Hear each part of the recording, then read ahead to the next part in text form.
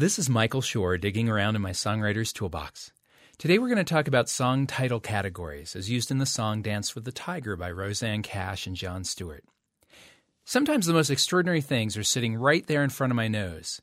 Being obvious, though, doesn't mean I'll see them. This is true for two profoundly important aspects of songs. There they've been, sitting like giant blobs right in the middle of the room. I've even talked about them over the years, but until a few days ago I didn't see them clearly. But now I understand how powerful they are.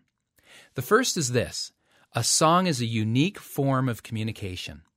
Songs aren't novels, short stories, movies, plays, or even poems. Of course, songs are closely related to them all, and songwriters use many of the same techniques used by poets, novelists, and filmmakers. We're all storytellers and close observers of human experience.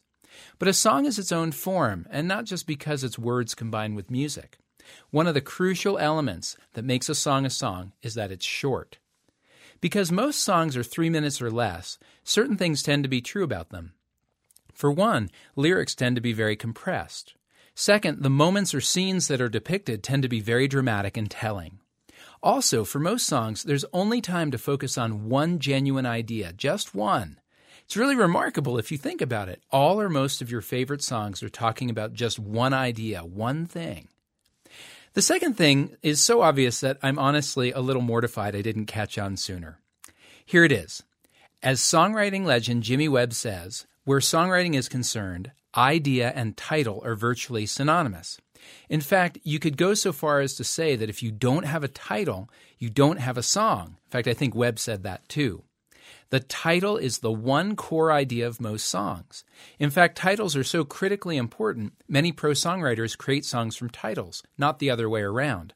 Like Ira Gershwin said, a title is vital. What I realized finally a few days ago, while I was investigating different types of titles, is this: most song titles fit into only a few categories. This means that ideas which work well as songs tend to be in only a few categories too.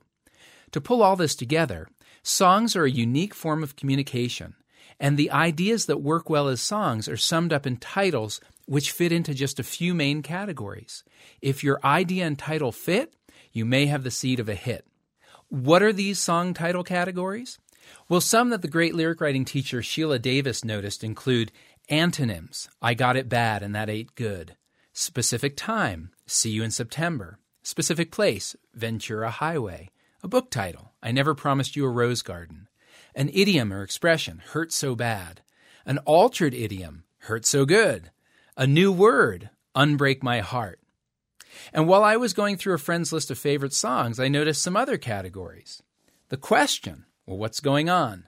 Name, Layla; a nickname or occupation, Proud Mary, The Pretender, Desperado, Brown Sugar; a situation, when a man loves a woman; things with numbers, 500 miles; interesting or unusual things, Stairway to Heaven, Time in a Bottle, Heart of Gold; wisdom or observation, The Times They Are a-Changin'; a call to action or a request, Imagine, Stand By Me; a trait or quality, Born to Run.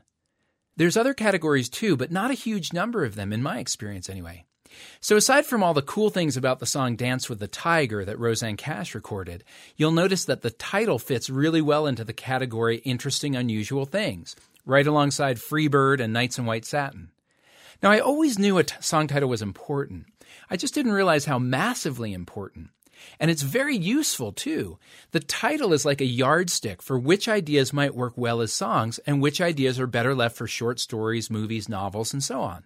So now, when I inspect all these gajillions of ideas swirling around in my head, I can observe which ones fit and which ones don't. Of course, sometimes I'm going to write the song no matter what, especially when I'm just inspired. It's not a rule, but it's good to have some guidelines when I'm deciding between a number of possible song ideas. If you're interested in checking out these song title categories, or maybe suggesting your own, I'll post this list on the forum page on our website at artofthesong.org. And then as an exercise, take some of the ideas you have floating around in your head and see if any of them fit a category. If they do, you might get a great idea for a song. Song title categories. They aren't a rule, just a tool to help you write more powerful songs. That's what I found today in my songwriter's toolbox. This is Michael Shore.